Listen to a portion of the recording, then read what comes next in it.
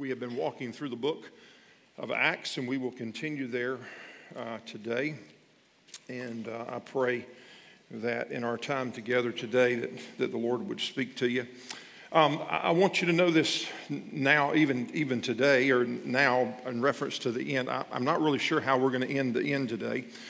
I would like to be able to do something if it works out time-wise, and we'll see. But this is what I know. I know that Jesus loves you. I know that he does. And I believe with all my heart that God's desire is that no man would perish and spend eternity separated from him. I believe that with all my heart. And I believe that what the Bible has to say in reference that whosoever shall call upon the name of the Lord shall be saved. And there may be some of you here today that have never made that decision to trust Jesus, and today might be that time. That's a decision that you have to make. But I also know that maybe in the midst of our conversations that the Lord may speak also to some of you that have been believers for a long time and you've wrestled with some things in your life. You've wrestled with another call, another area of surrender. And there's just no telling what God may do as we walk through and as we focus on the church on mission is Ascending Church. And so, listen, man, I'm glad that you're here. Let's just start off in God's Word in Acts chapter 13, and let's just read what the Scripture has to say, and Luke records for us. You ready? Acts chapter 13, this is what it says. Among the prophets and teachers of the church of Antioch of Syria were Barnabas, Simeon, called the Black Man, Lucius from Cyrene, Manaen, the childhood companion of King Herod, and Antipas, and Saul. One day as these men were worshiping the Lord and fasting, the Holy Spirit said, some of you say the Holy Spirit doesn't speak, and see in here it says, the Holy Spirit said, appoint Barnabas and Saul for the special work to which I have called them. Verse 3, so after more fasting and prayer, the men laid their hands on them and they sent them on their way. So to this point, we have made our way through 12 chapters in the book of Acts. And if we were to maybe give a summary statement over the first 12 chapters, a summary statement or a phrase or a thought might be this, that it might be called greater. Okay? Greater. And you say, I say that because there was a point in Jesus' time prior to his crucifixion and the resurrection when he said to his disciples, and this is what it said in John 14:12, anyone who believes in me will do the same works that I have done and even greater works because I am going to be with the Father. Now this had to be really confusing to this time because up until this moment, everything that they had done, everything that they had experienced that had any value happened with Jesus. And now Jesus is saying, look, you're going to do some greater things, not because I'm here, but because I'm not here. It didn't make an awful lot of sense to those guys, but in just a couple of verses, Jesus said this, which makes it a little bit more clear in John chapter 14, 15 through 7. If you love me, you'll obey my commandments. And I will ask the Father, and he will give you another advocate, in reference to the Holy Spirit, who will never leave you. He's the Holy Spirit who leads you into truth. The world cannot receive him because it isn't looking for him and doesn't recognize him. But you, those of us that are in this room that are believers, those then that were believers, that were followers of Christ, you will know him because he lives within you now and later lives with you now, but later will be in you. Now, just as you read up front in the book of Acts, Jesus had promised them that the Holy Spirit was coming. Do you remember this? And he said, listen, when the Holy Spirit comes on you, you're going to receive power and you're going to become my witnesses. And what ended up happening, just as Jesus had promised, the Holy Spirit came, and all of a sudden these ordinary men and women began to do some extraordinary things. And as a result, the church was not only birthed, but the church began to grow.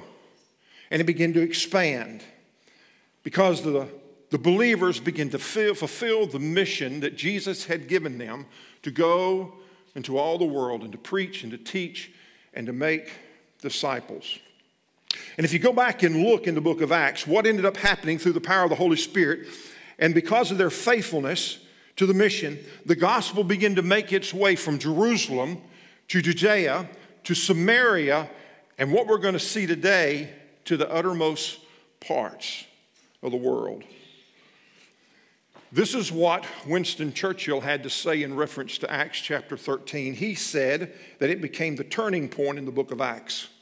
He also said at another place it was one of the hinges of history. Can I tell you a story? So, I think one of the most difficult times in the life of a parent has to be when your kids get their driver's license. The learner's permit. Are we all on the same page? Mickey, you know what I'm talking about? I remember, we tried to think about our lives. You remember getting that learner's permit? We were all excited, but we had no clue what our parents were going through, right? So I've had to walk through this 2 times, and now I'm on the 3rd time. I've got the other one that's now in the learning permit stage. And it can be pretty rough. So not long ago, she said, Dad, I'd like to drive. I said, okay, baby. This wasn't the first time. I mean, she's driven before. I said, okay, baby. I said, you can drive. You have to give your keys over. You got to get out of the driver's seat, move to the passenger seat. And so you buckle in, and then it began to hit me. What if I got to grab that steering wheel? So I leaned over to see if I could reach the steering wheel in my seat belt, and I thought, well, that's not going to work, so I got to undo my seat belt, and I could reach it. Then I got to thinking, what happens if I got to jump across the seat and I got to put my foot on the brake? So I'm on pins and needles, okay, just watching. It's just in case, you want to be safe. You want to be safe. So we get on the road. We're on the way to the church house. We make it to the church house. And she looks over at me and she said, Dad, I just want you to know, babe, I was praying for you the whole way.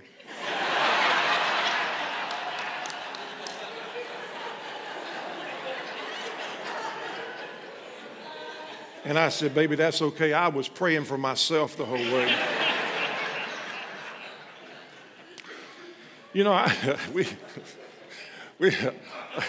We laugh about stuff like that, but it's funny because we do God the same way.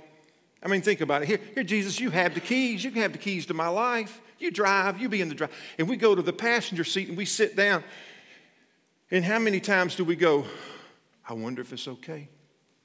I wonder if God's got it handled. And we unbuckle the seat belt just in case God doesn't know what he's doing. You with me? I love what happens here at the church of Antioch. Because it wasn't a church, it was partially in. It was a church that was all the way in. And they were buckled in, and God was fixing to take them on a journey. That was incredible work was going to be done. Because this church at Antioch will become a birthing center for ministry. So with that being said, look at Acts 13:1 just with me again. It says, among the prophets and the teachers of the church of Antioch, at Antioch of Syria. Now, I want you to keep in mind, and Brian sort of made note of this the other day, the only reason that there was a church at Antioch was because there were some people who had taken the gospel there. There were those people that had taken the gospel that never even understood the significance of what would take place and the ripple effect that the gospel would have there. And it happened because of their faithfulness. And because of their faithfulness, we sit here today. Think about that. Their faithfulness set in motion something greater, something bigger than ever would take place there in Antioch. And those early believers, they didn't go and tell others because there was a church growth initiative, because the pastor said, listen, you need to go out and tell somebody about Jesus. It wasn't because of an evangelistic strategy that took place.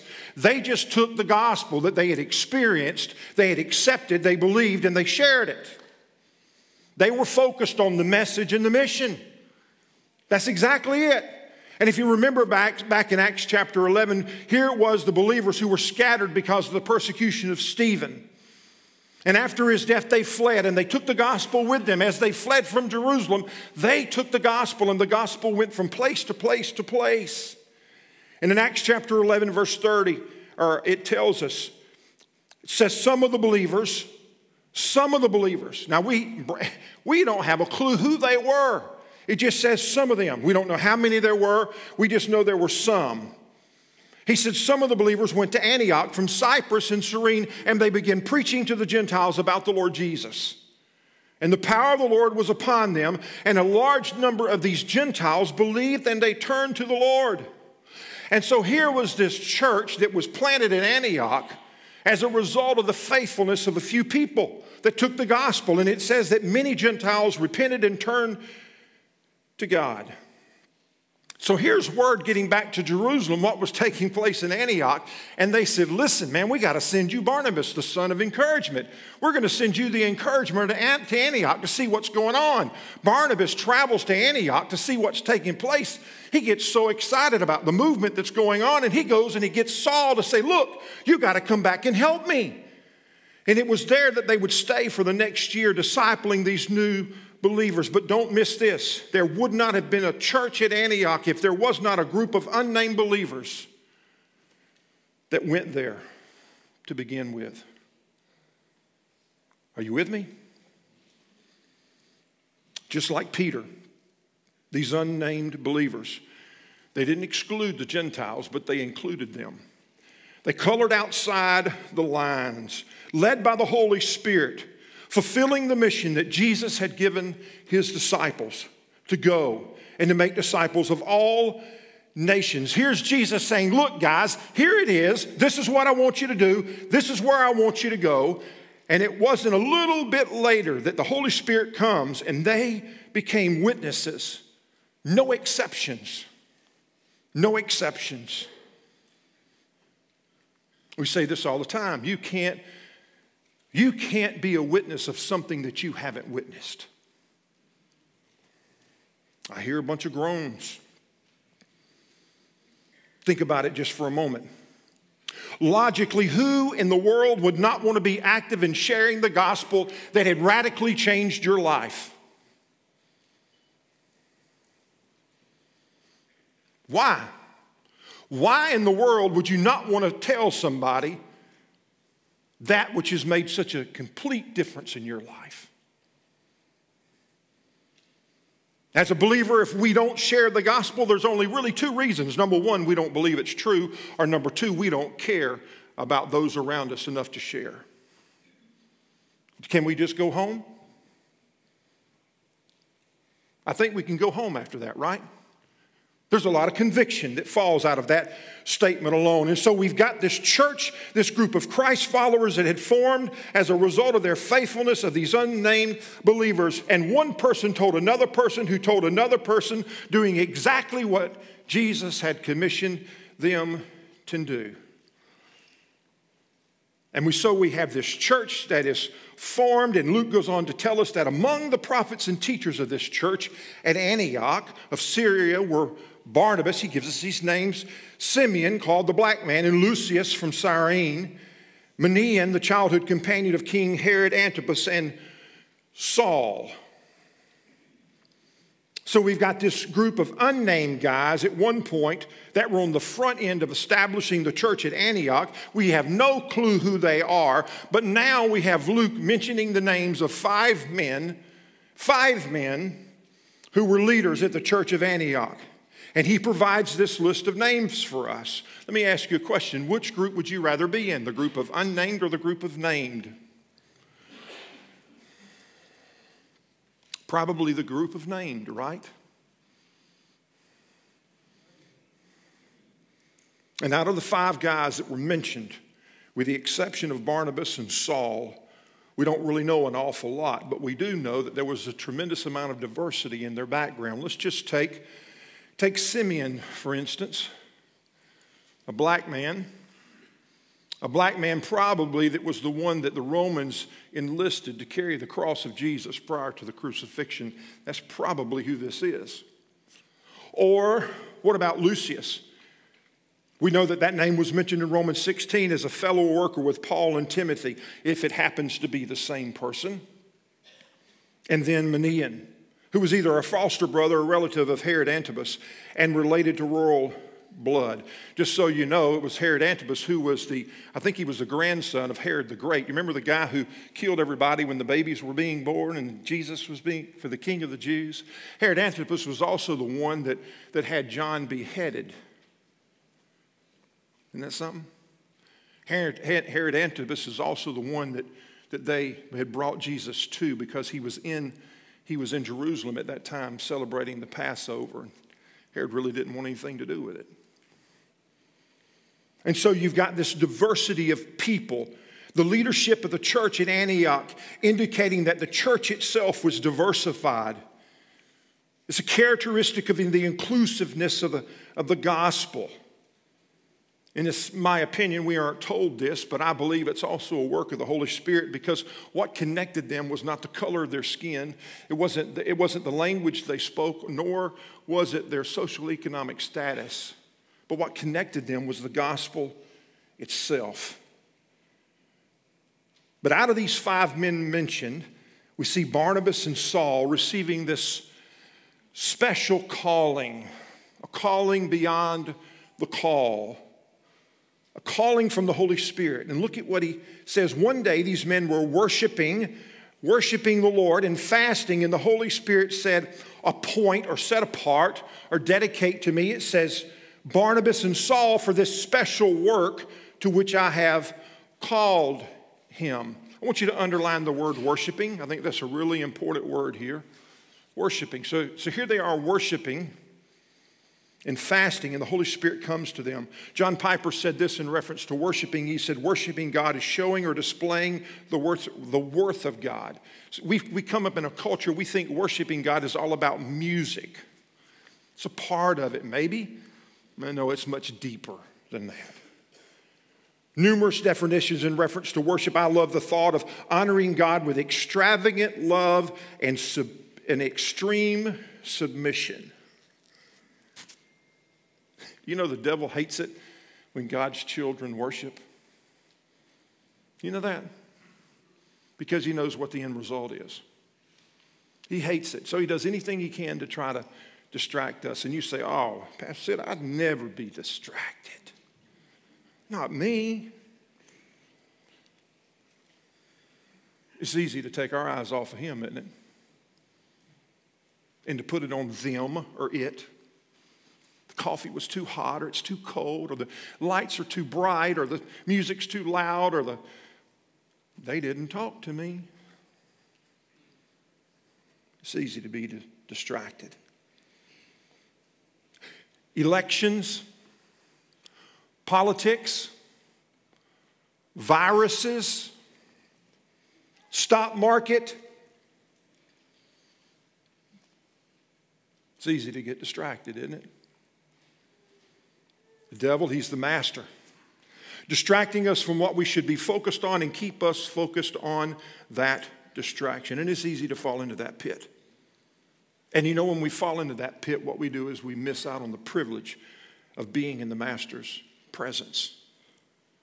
I mean, how many of us get distracted with stuff that has no eternal significance? I mean, think about your life this past week. What is it that has captivated your thoughts and your mind in reference to your life, of things going on around you, yet it has no eternal significance, yet that's what your focus is. It's even on maybe it's even there this morning. You're not even focused on what's taking place or what God may be saying. You're focused on something else. And Luke said they were not only fasting or worshiping, they were also fasting. And I don't know what comes to your mind in reference to fasting, but prayer connects us to God, where fasting disconnects us from the world. Let me say that again. Prayer connects us to God. Fasting disconnects us from the world. Maybe you grew up and you were taught that what fasting was suffering or doing without to prove your love for Jesus. No. What fasting is an intentional disconnect from anything that can become or has become an idol. That's what fasting is. It is anything that is taken priority over God. It could be food, it could be games, it could be hobby, it could be social media, anything else that has captured your time and your affections. We can define an idol as anything that we put before God. And I like this definition. Idolatry is the elevation of the gift above the giver, whatever that may be. And you say, well, I don't put anything before God, Pastor Sid. Sounds good. What's the first thing you thought of when you got out of bed this morning? What is it that takes up a majority of your time or energy? Where does your resources go? Hobbies, relationships, spouse, parents, children, friends. Maybe it's a business or possessions or food or leisure. What is it that comes to mind? And the question is, are we willing to fast whatever that may be, to set aside to disconnect to the world so that we can connect to God? But here's the bottom line. What they were doing is they were worshiping and they were fasting. They were probably doing just exactly what we're doing here today. Jesus, we want to focus on you. We want to hear you, Spirit. God, we want to be obedient to you. They're reading the Word, praying, seeking the Lord. And Luke said in the middle of that gathering, the Holy Spirit showed up and said, appoint Barnabas and Saul for the special work that I have called them. Now, in the book of Acts, there are multiple places that we see where the Holy Spirit came and where it filled people and where things took place in chapter 6, 7, 8, 9, 10, 11, all the way up here to 13. And now he's saying, Barnabas, here's a man full of the Spirit. Appoint them, Barnabas and Saul, being called out by the Holy Spirit to be set apart and dedicated for a special work to the Gentiles. And it's like there's a calling beyond the call. I mean, there are those of us here that have made the decision to accept the invitation to follow Christ, to repent of our sins, and to say, Jesus, we believe that you died on a cross for our sins. I want to commit my life to you. I want to surrender my life to you. I want to give up the driver's seat of my life to you. But here's a call beyond the call. A call beyond the call to trust and follow Christ and to make disciples. But here's a call to a special work, a specific work. A call beyond the call. And here it's like the Holy Spirit are prompting these leaders to appoint Barnabas and Saul for this special work. Now this can make us really nervous. Really nervous because we think to respond to God, we got to know all the details. No, it doesn't really work that way. Doesn't work that way at all. I mean, I see instance after instance in the Scripture, as well as my own life, where it's not about knowing the details. It's just about availability. It's about submission. It's about surrender. As a Christ follower, we accept that call. We accept that invitation to follow Jesus. We repent of our sins. We place our faith in Christ and his death, burial, and resurrection on the cross, that he paid the price for our sins.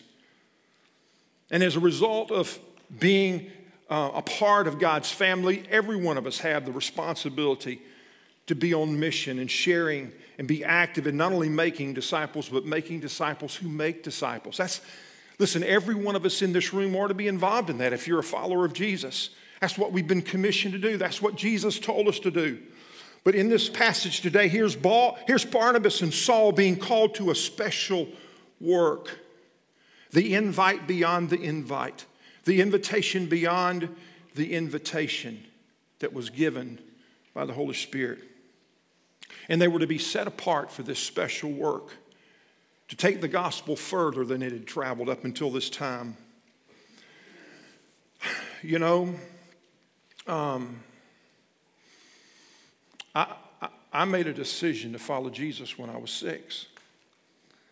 I don't know when you made that decision, but I recognized at the age of 6 years old that, number one, I was a sinner.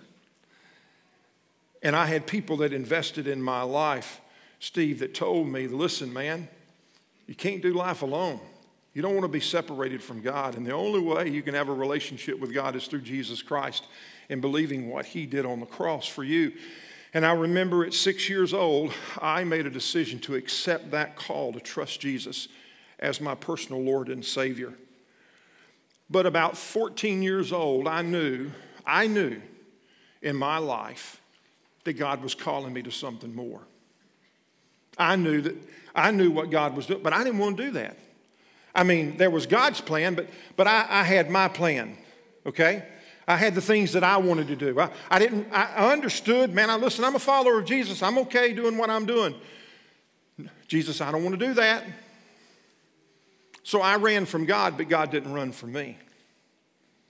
And through a series of circumstances, 17 years old, off at college, here I was faced with a decision.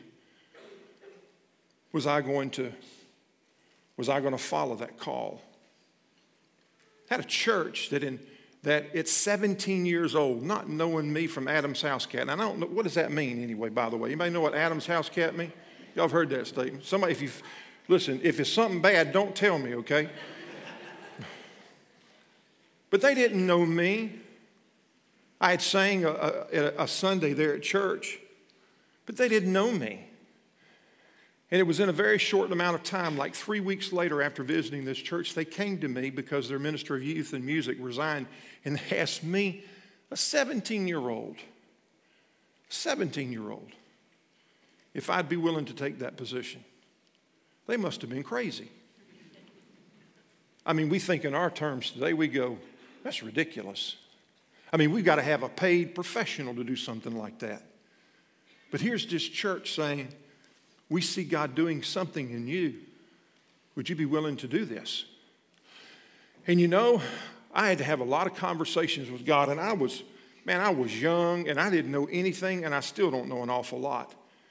But I did the best I could, and I just said, Lord, man, if you're involved in this stuff, would you help me out? Because I need to have a sign. And so I sat down that night with God's Word, and I opened up to 1 Timothy. And the first passage I read that night was, don't let anyone look down on you because of your youthfulness, but set an example for all believers. In life, in what you say, in your love, your faith, and your purity. And that night, I knew again, I'd asked for it, Mike, and he gave it to me. And not understanding, not knowing what it meant, not knowing all the details of where it would lead, I said, Jesus, if that's what you want me to do, I'll do it. I'll do that.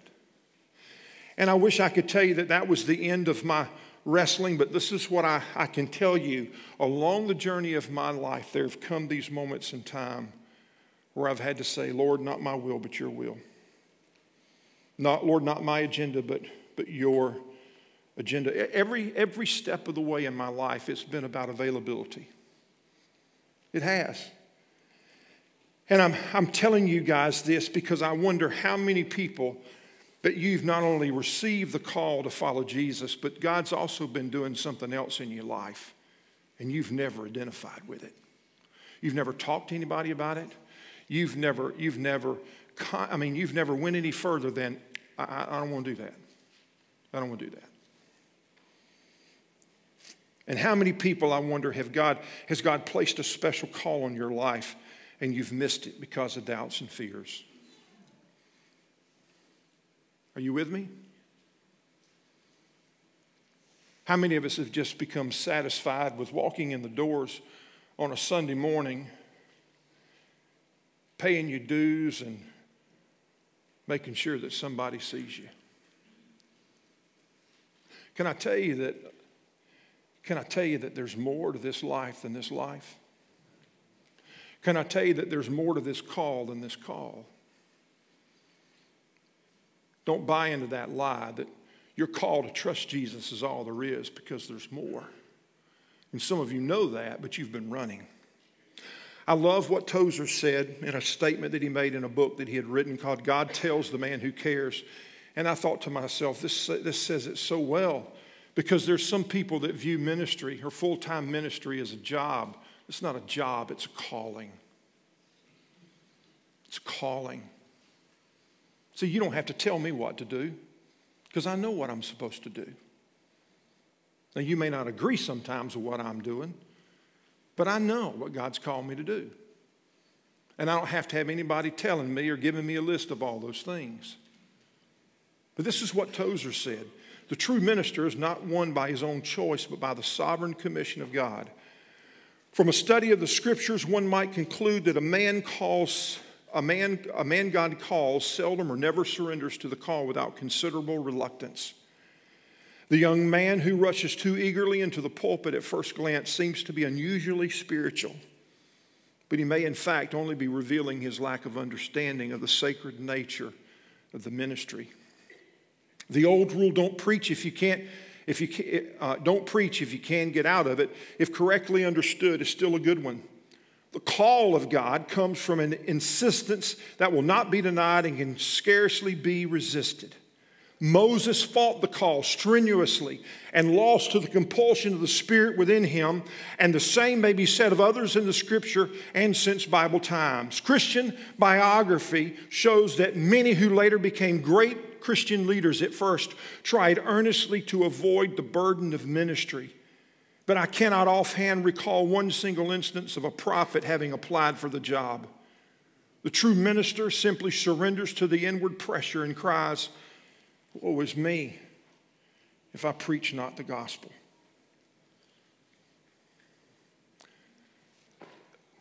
What would it be like if Heritage was a place that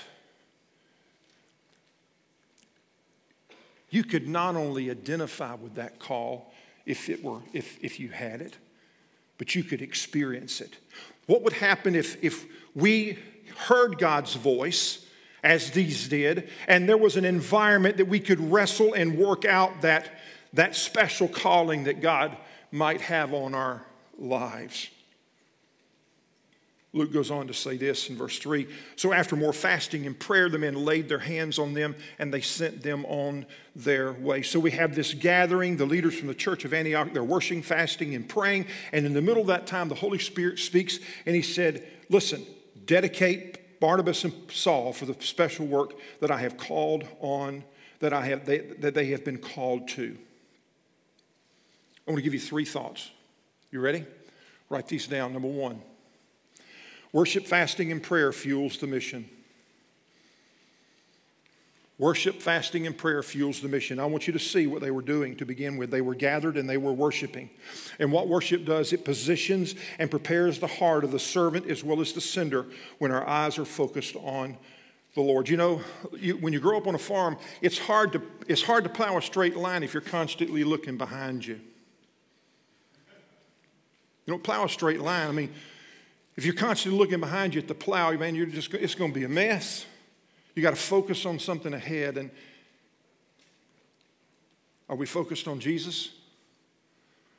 Is he the center of our attention? Is he the center of our attention? Because it doesn't take very much to get distracted. I had a pastor call me the other day from out of town, and he said, Sid, let me ask you a question. And in the midst of conversation, I just said to him, boy, you being set up by the devil himself.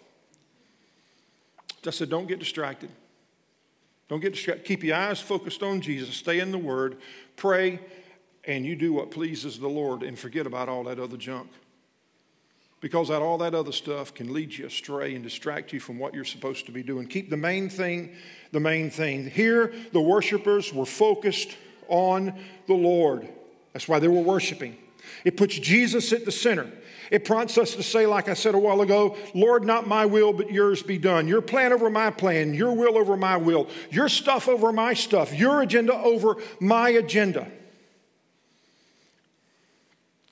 And it's saying for not only the servant, but as well for the sender. Second thing I want you to write down is the Holy Spirit prepared those that were called. The Holy Spirit prepares the called. It said, dedicate Barnabas and Saul for the special work to which I have called them. I have called them.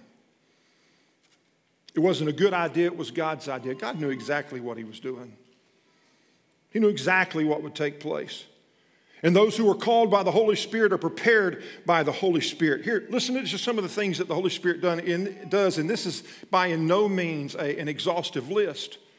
But the Holy Spirit convicts us of sin. Remember what Jesus was saying when he was getting ready to leave? He told the disciples, look, it's good for me to go because when I do, the Holy Spirit is going to come and the Comforter will convict the world of sin and the coming judgment. The Holy Spirit reveals truth. He reveals and helps us understand and interpret the Word of God. The Holy Spirit gives us gifts, and we find that through the writings of Paul, that those gifts are given to God's children so that the church may be equipped and may be built up. And whatever the Holy Spirit calls us to do, he prepares us. The Holy Spirit gives us power. You remember? And you will receive power when the Holy Spirit comes on you, and you will be my witnesses. And just as the Holy Spirit had called out Barnabas and Saul for the special work and he empowered him, he still is doing the same today. Same today. Just as the Holy Spirit appointed and called and sent out and prepared for Barnabas and Saul to go, he's still doing the same today. And as a result of that, the gospel is continuing to go and send ripple effects across the world. God's always working. The Holy Spirit is always at work. He's just waiting for us to respond. And the third thing, write this down. The church on mission is a sending church. After more fasting and prayer, it says in verse 3, the men laid their hands on them and they sent them on their way. The church that is really serious about being on mission isn't just about what happens here on Sunday morning. They see the bigger picture of what God is doing. The cultivation as well as the preparation, because our focus isn't just about the gathering, it's about the sending. Do you know that every Sunday we send you out, we send you guys out to be disciples. We send you out to be ambassadors. We send you out into the world to make a difference. Every week that you're sent out, that's the way that you're sent. You go. You go. Meredith and I were having supper the other night with Anna. Arrangements just worked that way, and we ended up at an establishment, and there with us there was a single mom with two children on this side, and there was a senior adult and another lady on this side. And I noticed that one of the ladies looked familiar, and in the midst of the conversation, I go, that's where I saw her. She has worked at the hospital for more than 25 years in the labor and delivery unit. And she had been a part of all of our kids being born. And I said to her, wow, the number of children that you've seen birthed over the years. And she said, I've seen a lot. And I began to think, you know what? That's what God's called us to be. See, he's called Heritage to be a birthing center. An incubator.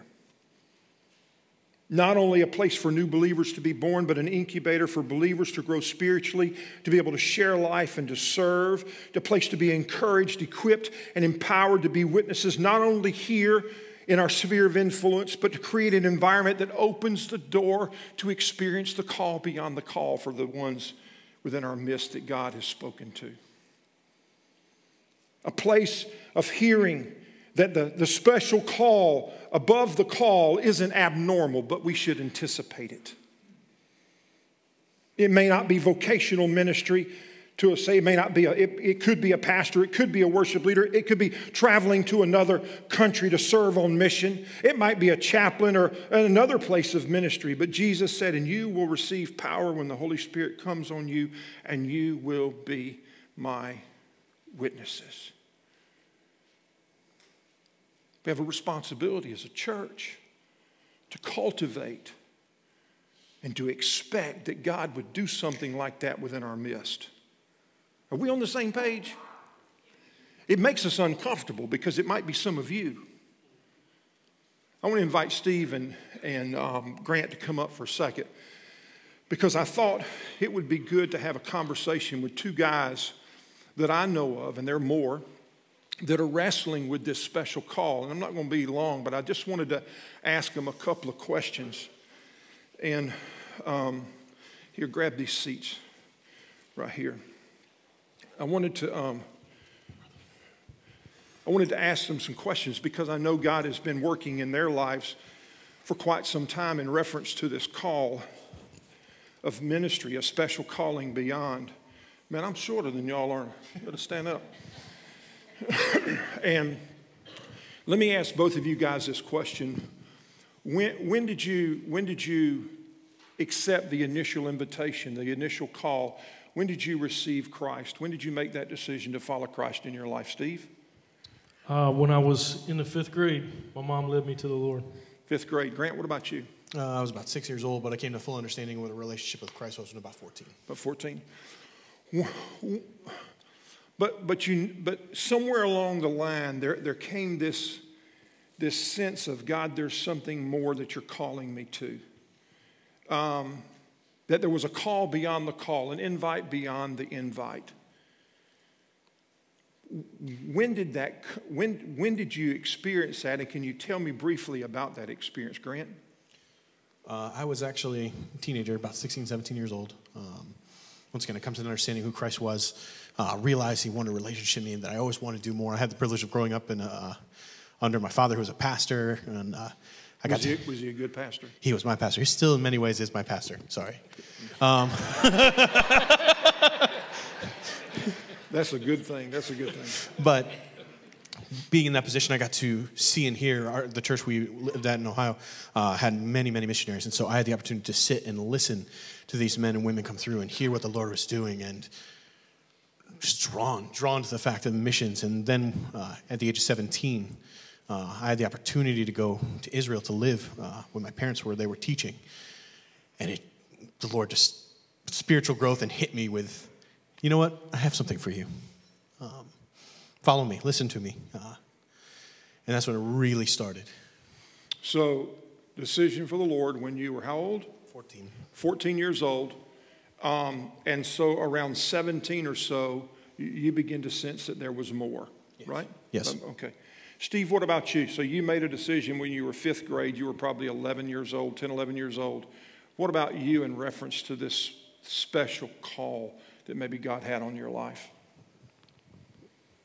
Well, first of all, it reminds me of a YouTube video where the lady said, "I ran, Jesus, I didn't have no shoes on."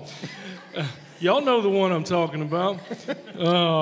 I ran for a long time, and it wasn't until 1997 that I was encouraged to start doing short-term mission trips. And it was during that time that I was on mission that God began to just prick my heart. And, that there was something more for that. And so I've been walking that ever since. And sometimes walking really close to the Lord. And there's been other times where I was not so close. And there's been some times these ups and downs, but God has been faithful even when I wasn't.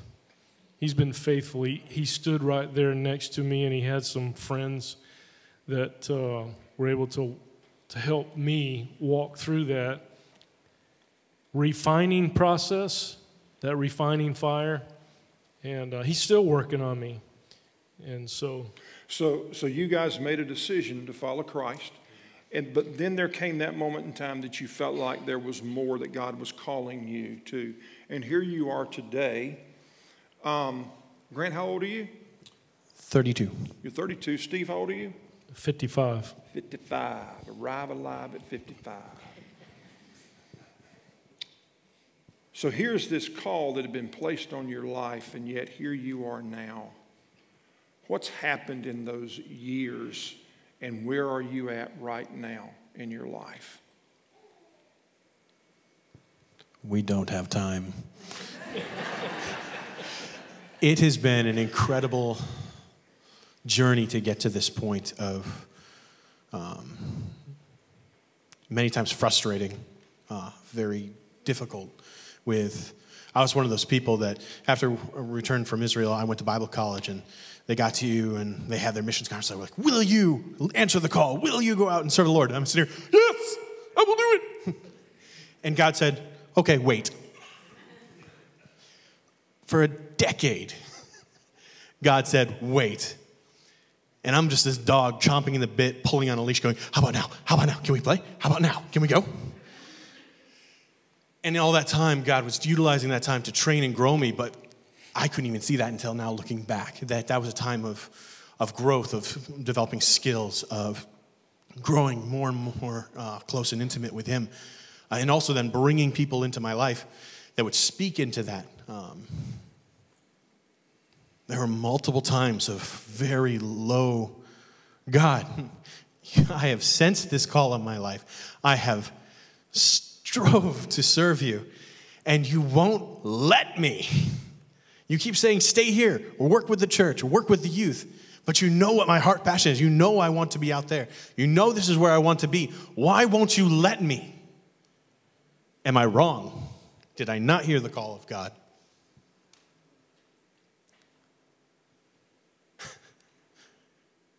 But God is faithful, and He's amazing. I'm so thankful for Him because He has people like my father, who I go to and talk to. Steve, I love this brother because I go to him and I share my heart with him, and he's critical and he's true, and he's like, this is what the Lord says. Are you doing this? Rob Sullivan comes to me and he looks at me and he goes, Grant, how are you doing today? And just pours in my life and saying, this is what the Lord says, and able to encourage and do these things. And then God has just revealed Himself and saying, this is what I have for you. And the fact is really cool. Am I allowed to continue what I'm doing now? I don't care. All right.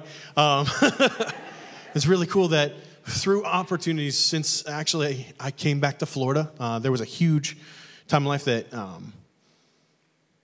very briefly, I've always loved media. I've always loved video. I've done some video work for the church. I've worked for universities.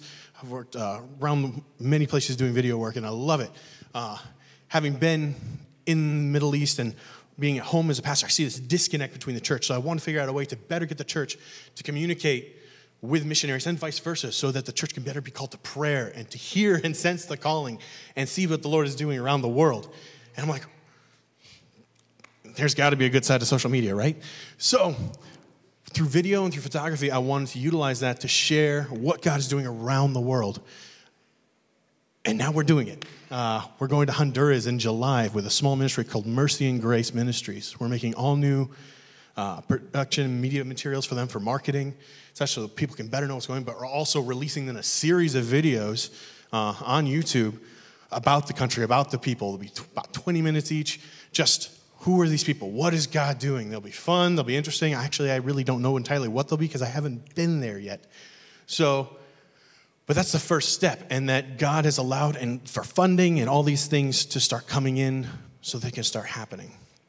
And then beyond Honduras, there's prayer right now about going to Nicaragua to do a follow-up video to do what Heritage did there years ago, and then beyond that. But it all goes, and it's been this process of submission and surrender, not just the initial call for this special calling, but it's been this journey that you've been on, this journey of preparation where no, when God was saying no, He was saying, just, I got you. Yep. I got you. Steve, what about you? So here you are, you experience this call, but now where are you at and what's going on? Well, much like Grant, that's a big question. I can tell you this, church, that Susan and I are still walking this out. God brought me to Disciple Christian Motorcycle Club for a specific purpose, and it's a large part of what we do. But not just that, it's about being intentional every day right where you're at. We're all on mission, and we all have a call to share the gospel of Jesus Christ, even if you don't have a particular call. We're called as Christians to do that. And so I can tell you this, church, I spent a lot of time not doing that. I don't want to do that anymore. I told Sydney, in a congregation this size, somebody is sitting right where Grant and I were sitting a long time ago. And God's calling you to something. The question is what are you going to do about that? I'm just a guy that spent a long time not doing that for the Lord. And praise God.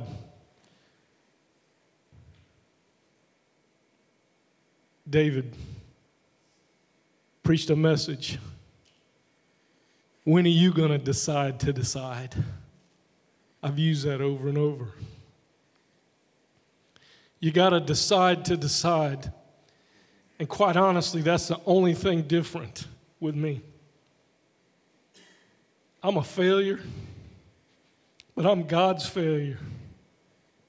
And we walk this out every single day. What does that look like from here out? I don't know. I'm trying to let God lead me day by day, and sometimes I take 2 steps back and 3 steps forward. But everybody here has a call to share Jesus Christ. But some of you, you know there's more, and He's speaking to you right now. You know, it's neat to know, because I think the story is familiar for those of us that have walked out that, and is that there's the initial call to follow, then for some, that special calling of what God may be doing, but it's a journey, and that journey is one of availability. And I remember a conversation that Steve and I had after a walk one day on a Saturday, when I remember sharing with Steve what God had spoken to my heart. I can't show you the path unless I have first walked it. And for both of you guys, I think you're not only walking a journey and beginning to live out this call that you experience, and it'll come, God's faithful. Amen. But you're also learning along this journey, and God is preparing you. He's holding you close, and you're learning whether or not it's a good idea or if it's God's idea. Because I'm going to tell you, when the times of discouragement come, or you feel like you failed, or you feel like God hadn't showed up, the difference between a good idea and a God idea is persistence and perseverance. And I say to you guys, and stay here for just a second, see, there's some of you here today that God's calling you to the call, to the invite to follow Him and to trust Him. And that for you, that's your call today. Your call today is whether or not you're willing to surrender your life, to trust Him, to follow Him, to get out of the passenger seat or in the driver's seat and to give control over to God, to say, God, I want to give you control of my life. And for some of you, that's where you're at today. And some of you are at that place that you're at that place of wanting to make a decision. Where's Caleb? Caleb, come play for us. You're at that place right now, and you know right now you've never made a decision to trust Jesus. You've never made that decision. You've never recognized your sin and repented of that sin and confessed your sin and asked Jesus Christ to be Lord of your life. And today that may be you. I want to give you that option today, that opportunity for you to respond. For our overseers that are here, I want you to come today, and if you'd stand here, Meredith, if you'd come, Dave, if you and Susan would come, Dan, if you would come, I want you guys just to stand here. Because there may be some of you here today that have never made a decision. Alex, let's turn the lights up on the sanctuary this morning. Because there may be some of you here today that need to make that decision to trust Jesus. Mike Tucker, why don't you come and stand as well, please, just in case we have somebody that's here that wants to respond to this. And just as Caleb plays, you don't have to wait on anybody. I'm just saying, if you're here today and you've never made a decision to trust Jesus, but today you're saying, I'm stepping out, I want to surrender my life, I want to trust Jesus, you can get up and come right now. You don't have to wait. You can come. If maybe you've got something you want to pray about, you can come right now and you can pray. But there are others of you here that are just like I was when I was 14 years old. You knew that God was calling you to something different. You knew that there was a special call, and maybe you've thought about it, you could have talked about it, maybe you've never told anybody about it, but you've known it. But you've been fearful to share anything. And just like Grant and Steve, there had to come that moment in time. They stepped over the line and said, Jesus, I surrender it all. I believe that you're calling me to a special call for service or ministry. And maybe that's you today. And I'm not asking you to make any type of a commitment. I'm just asking you, would you be willing to even talk about that today? Just to come to one of these guys and say, man, I sense that in my life, but I've never told anybody. Or maybe this is where I'm walking at right now. I feel like God's doing this in my life, and I want you to share. I want to share that with you. Would you pray with me? Would you pray with me? I want to give you that opportunity to respond today, and then we're going to close out. We're not going to wait a long time, and I'm going to ask if these that are standing, if they would continue to stand for a few minutes after we're done. I want to ask you to stand with us.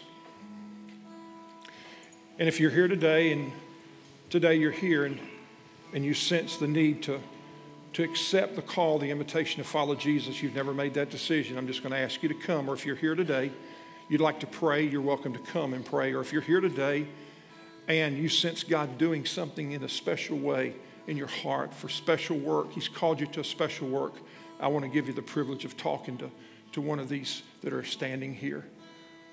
Father, I just pray that as we stand here for a couple of minutes and contemplate what's being said to us, would we be willing to respond? Part of that, part of this surrender comes of understanding the significance of what you did. That's the first step. Recognizing what you've called us to. Then another part of that comes to the place, are we willing to surrender and submit our lives, recognizing the call? Father, may we just listen to the Holy Spirit today, and may we respond effectively over these next couple of minutes. In Jesus' name, amen. If you're here and that's you, I'm just going to ask Caleb to play for a minute or two and sing, and you can respond if you'd like.